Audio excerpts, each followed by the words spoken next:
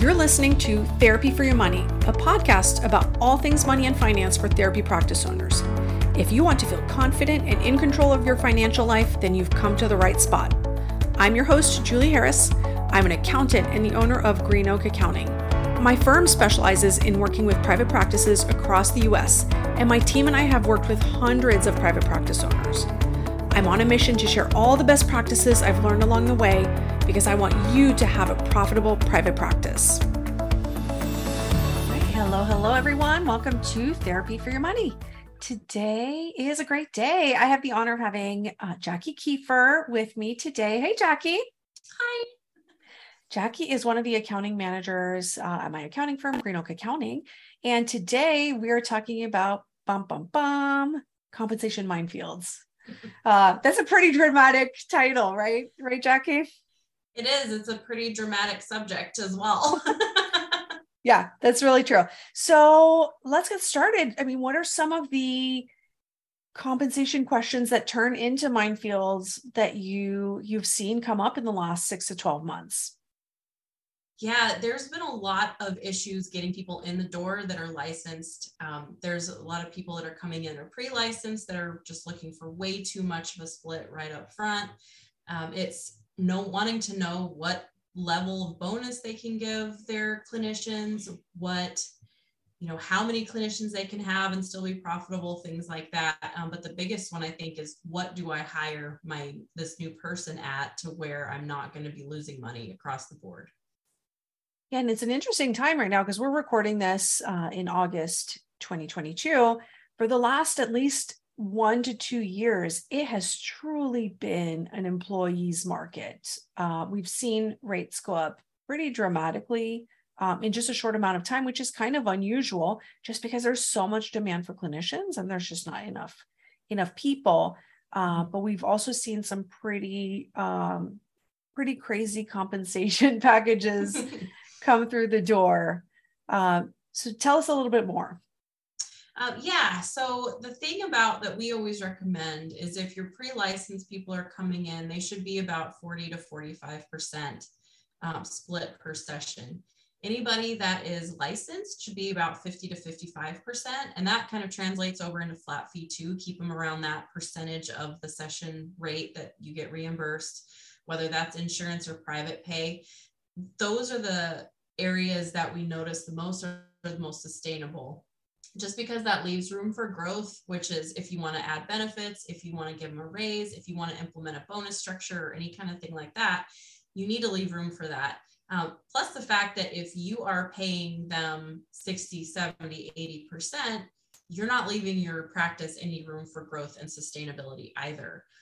We recognize that some of those larger, I guess for lack of a better term, big box mental health practices can offer them 70%, 80%, but they're also requiring them to see about 40 sessions a week as well. So it's kind of a trade-off to whether they want to work for somebody like that or they want to work for you who has a better, PTO, work-life balance, things like that, and you may pay it just a little bit less. Right around the 55% mark. You start getting into 60 if you want to do, clinical director, but that starts getting into people they're supervising can supplement their income. So that's helpful. But we recommend usually people not hiring a licensed clinician over 55%. Yeah, and that 55%, that's for an employee or W-2 model, but that's the base wage, right? So on top of that, we're adding payroll tax, we're adding benefits. So that really does creep up pretty quickly, whereas even a 55% split is typically costing a practice a little bit over 60% once we add payroll tax and benefits in. Mm-hmm. And a good thing that we've been suggesting is to present it like a compensation package. Not only do you get 50%, 55, whatever you choose, but you have benefits, you have PTO, like we pay, a portion of your payroll taxes, you're not responsible for that. Just present it to say, hey, this is all we're offering you that, we care more about just, your session counts and things like that, which are still important, but you want to give them the idea that everything that you do in your practice is working to support them and sustain them as well, not only the practice. Yeah, and I think one of the the really important things to keep sight of, especially when the market is changing so quickly as far as being able to hire people, is that the role of the business owner, the practice owner, is to make sure that the business is sustainable and that the business will survive. Because if you're making decisions just in favor of, we just need to get more people in the door, if that is at the detriment of the practice, that serves no one. It doesn't serve your clinicians. If the practice is suffering and doesn't have enough cash flow, it doesn't serve the clients. Your job as a practice owner is really to make sure that the practice will survive and is in a cash flow position to do that. So it's actually the least selfish thing you can do is to set up a compensation model that is sustainable and makes sense for the business. Now you mentioned leadership, and I want to kind of circle back there. So you mentioned when we see a supervisor, clinical director, we more often see a higher split, right? Somewhere maybe around the 60%. And you said that's offset by the people they supervise. So let's unpack that a little bit. Like, explain that to our listeners. Yeah, so if you have any interns or pre-licensed people that still need supervision, have that clinical director do it. So anytime that person brings anybody in, part of that split will offset your clinical director's salary. So it's okay to kind of break even on that clinical director, or you might be even losing a little bit of money across the practice with them, but the weight they're taking off of your shoulders and doing that is pretty invaluable. And so you don't get a clinical director usually until, you have the staff that will support it, and the staff, because their salaries are rather large. And by that point, you're willing to just step back from the practice a little bit and have them run things for you. So you absolutely want to have a model for people coming in to where you're paying them, the 40-45% for somebody that's pre-licensed. The majority of that income is going to supplement your clinical director as well. Yeah, I think that's really interesting. And we most often see leadership added right around that $1 million mark, right? Sometimes it's a little bit before, around 800,000 per year, but usually by $1 million a year in annual revenue, we're typically seeing that leadership being added. And I just want to mention before we move on the website, therapyforyourmoney.com, we do have in the tools and templates section, we do have a budget and forecast. It's a Google Sheet that you can download, and that shows you actually what we recommend for various expenses in the business. So that's just a nice little tool that you can have. It's completely free from therapyforyourmoney.com. All right, let's move on. I want to ask about your favorite compensation model. Yeah, I am a big fan of the percentage, especially with somebody that wants to do kind of work a bonus structure in for their clinicians, because it's kind of a motivator as well. So the more money that they can bring in percentage wise, so if they're at 50%, if they're seeing more and more clients, they're going to get a little, gradual bump in pay anyway. And so it's a good model to say, okay, you're not seeing this many, but look how much extra you could be making if you see this many just based on your percentage of sessions. And so it's a good motivator. It's a good way to kind of say, all right, look, we want to do a bonus. This is kind of the place to start. You got to get your session counts up. And you're going to get a raise essentially by seeing as many people as we need you to see. So that's why I like percentage.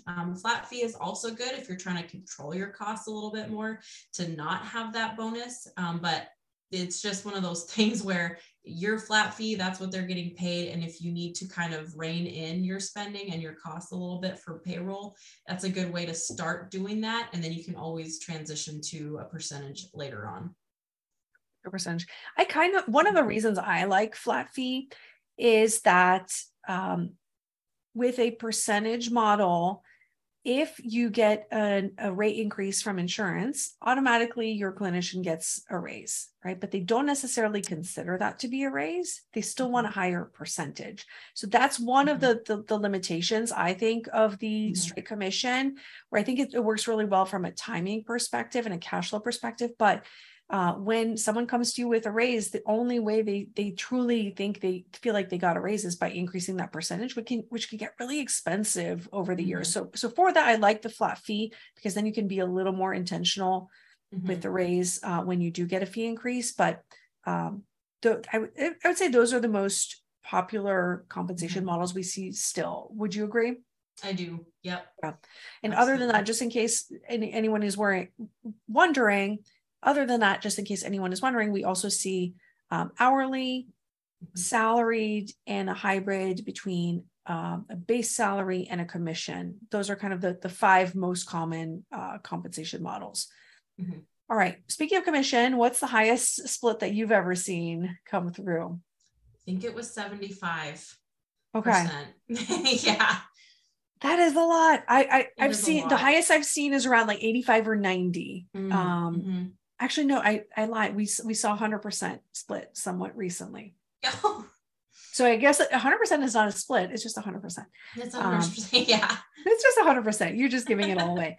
But that kind of compensation model on a leadership position, that might work. But for a clinician who is supposed to be a revenue generating person in the practice, that just doesn't work. There's no room for profit. There's no room for overhead. Like once you're adding in payroll tax and benefits, there really is no room for anything. So that person, you might as well just be handing them $5 every time they see a client, because that's essentially what's happening. And a lot of people, it's good to keep in mind that person, you can't look at them in a vacuum. You have to look at them in the vision of your entire practice and all of the expenses that go into it, whether you're paying for their advertising, whether you're, all of the office expenses that you're paying for, all of that stuff adds up, so that if your percentage of pay is extremely high too, you're going to be consistently at a net loss, and that's not sustainable for your practice. And that's one of the things we look at when we do our reviews and our analysis every quarter. What is the best thing to do to keep this practice sustainable and running? And sometimes that's, reworking the whole entire pay structure, but that's something that, it's the biggest cost for every practice. So reworking that is going to make the biggest difference, which is difficult if you have a bunch of very seasoned people and you want to try to keep them happy too. But there's a conversation to be had in all of this, to where, hey, this is what we need to do, and some hard decisions need to be made, but it's something that will help in the long run if your pay structure is just out of hand. Yeah. And we often see the pay structure start off too high, especially with the first hire, right? Because what often happens is solo clinician gets really, really busy, has a wait list, decides, you know what, let me just hire someone to help me out. So they post an ad and they decide to hire, and they look at the numbers and say, okay, well, adding this one person really isn't going to increase costs because I don't need more space if there even is an office. I'll still keep doing all the intake calls as the owner. I'll do the billing, right? Like nothing significant changes for that very first hire. So if the owner, now a group practice owner, is offering the very highest amount that they possibly can, that might work for employee number 1. It doesn't work for employee 3, 4, 5, 6, 7, right? Because at that point, you need more space, you need admin, you need help with billing, you need infrastructure and support for that practice. You need probably more software just to manage a team. And like the numbers just don't work anymore. So what worked for employee number 1 doesn't work anymore. And so we often see when that decision has been made, there's this feeling of like, well, I can't offer someone else something different because that wouldn't be fair. And like, there's this cycle of the owners working really hard or getting loans or like getting money from wherever they possibly can just to keep the business going. And it's not sustainable, unfortunately. Right. Okay. So you've talked about kind of where we need to be for things to be sustainable. One of the questions we've gotten a lot over the last year is setting up payroll, compensation structures, and bonuses too. You want to talk about that for a little bit? Yeah. If you get the more simple pay structure that you put in place, the better. It's always better if it's just very straightforward. It's less frustrating for you as the owner to run payroll. We were just discussing 1 to 2 hours at most to run payroll. If you're running it any more than that, it's going to be frustrating for you and the clinicians, just because there's so much involved with it.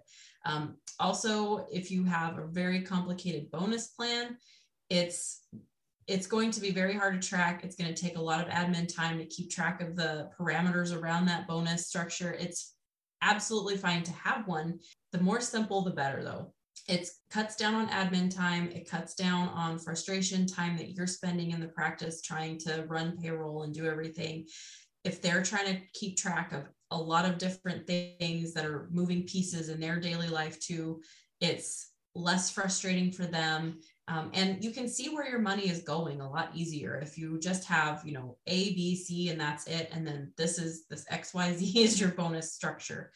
It's clear cut. Everybody can understand it very simply, like the expectations that they'll have to be able to meet those bonuses. Everything that they do is laid out very clear.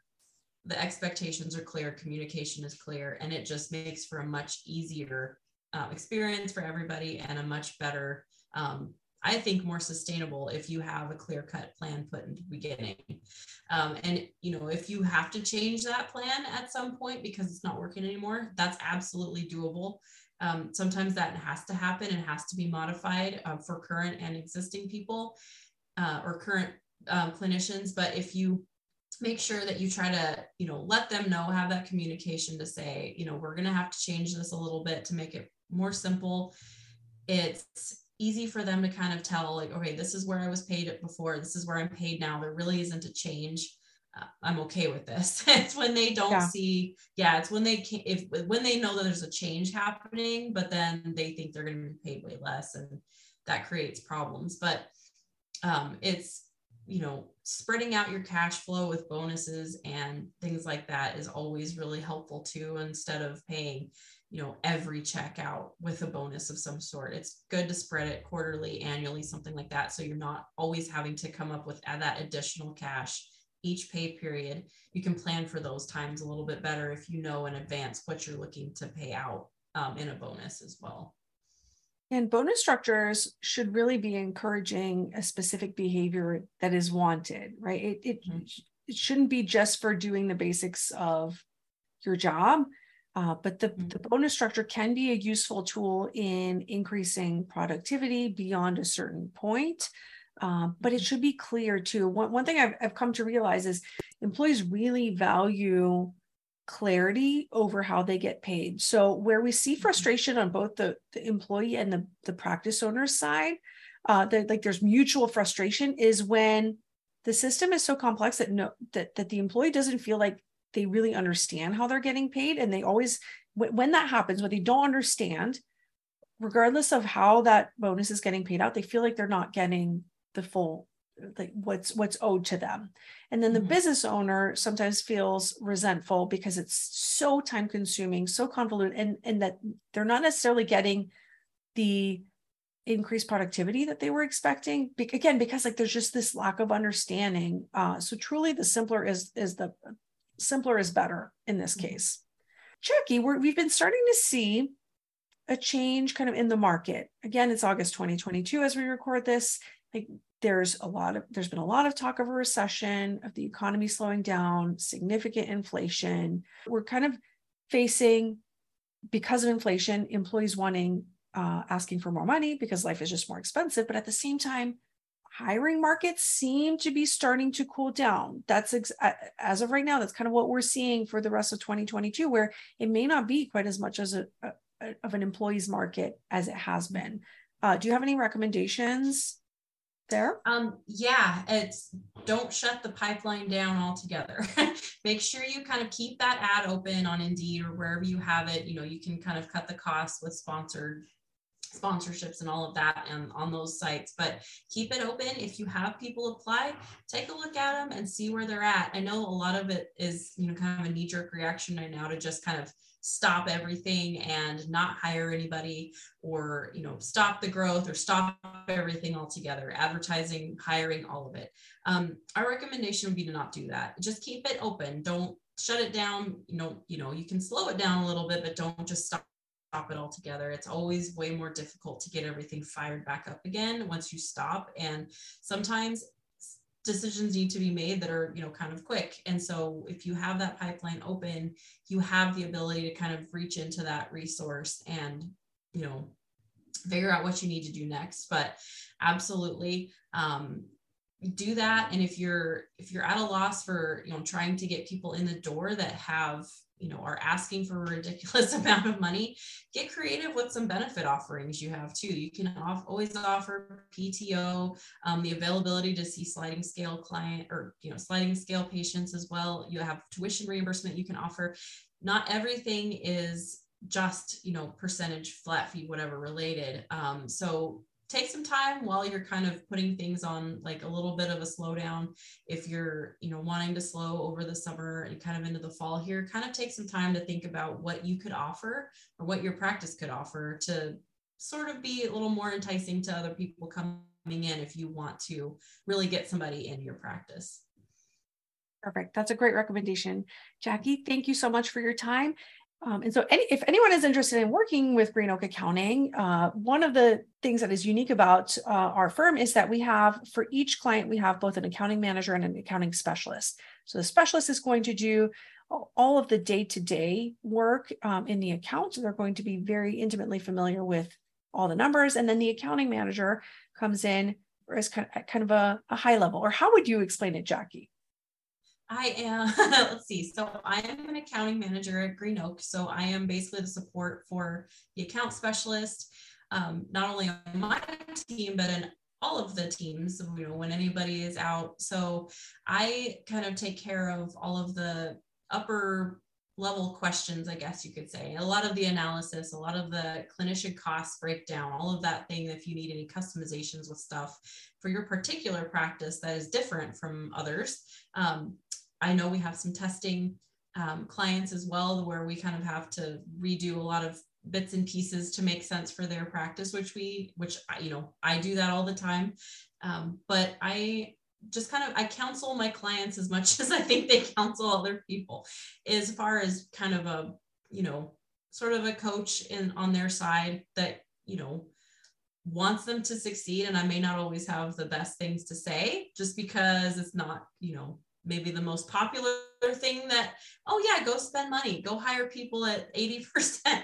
I say some things that are hard to hear, but my intention is to keep your practice sustainable and going well, and keep a good practice healthy and sustainable. So that's what I help my clients do. I think that's one of the things that we hear often. The feedback that we get from your clients is, Jackie tells me like it is. I might not always want to hear it, but she tells me what I need to hear. Mm-hmm. And so that's always really helpful.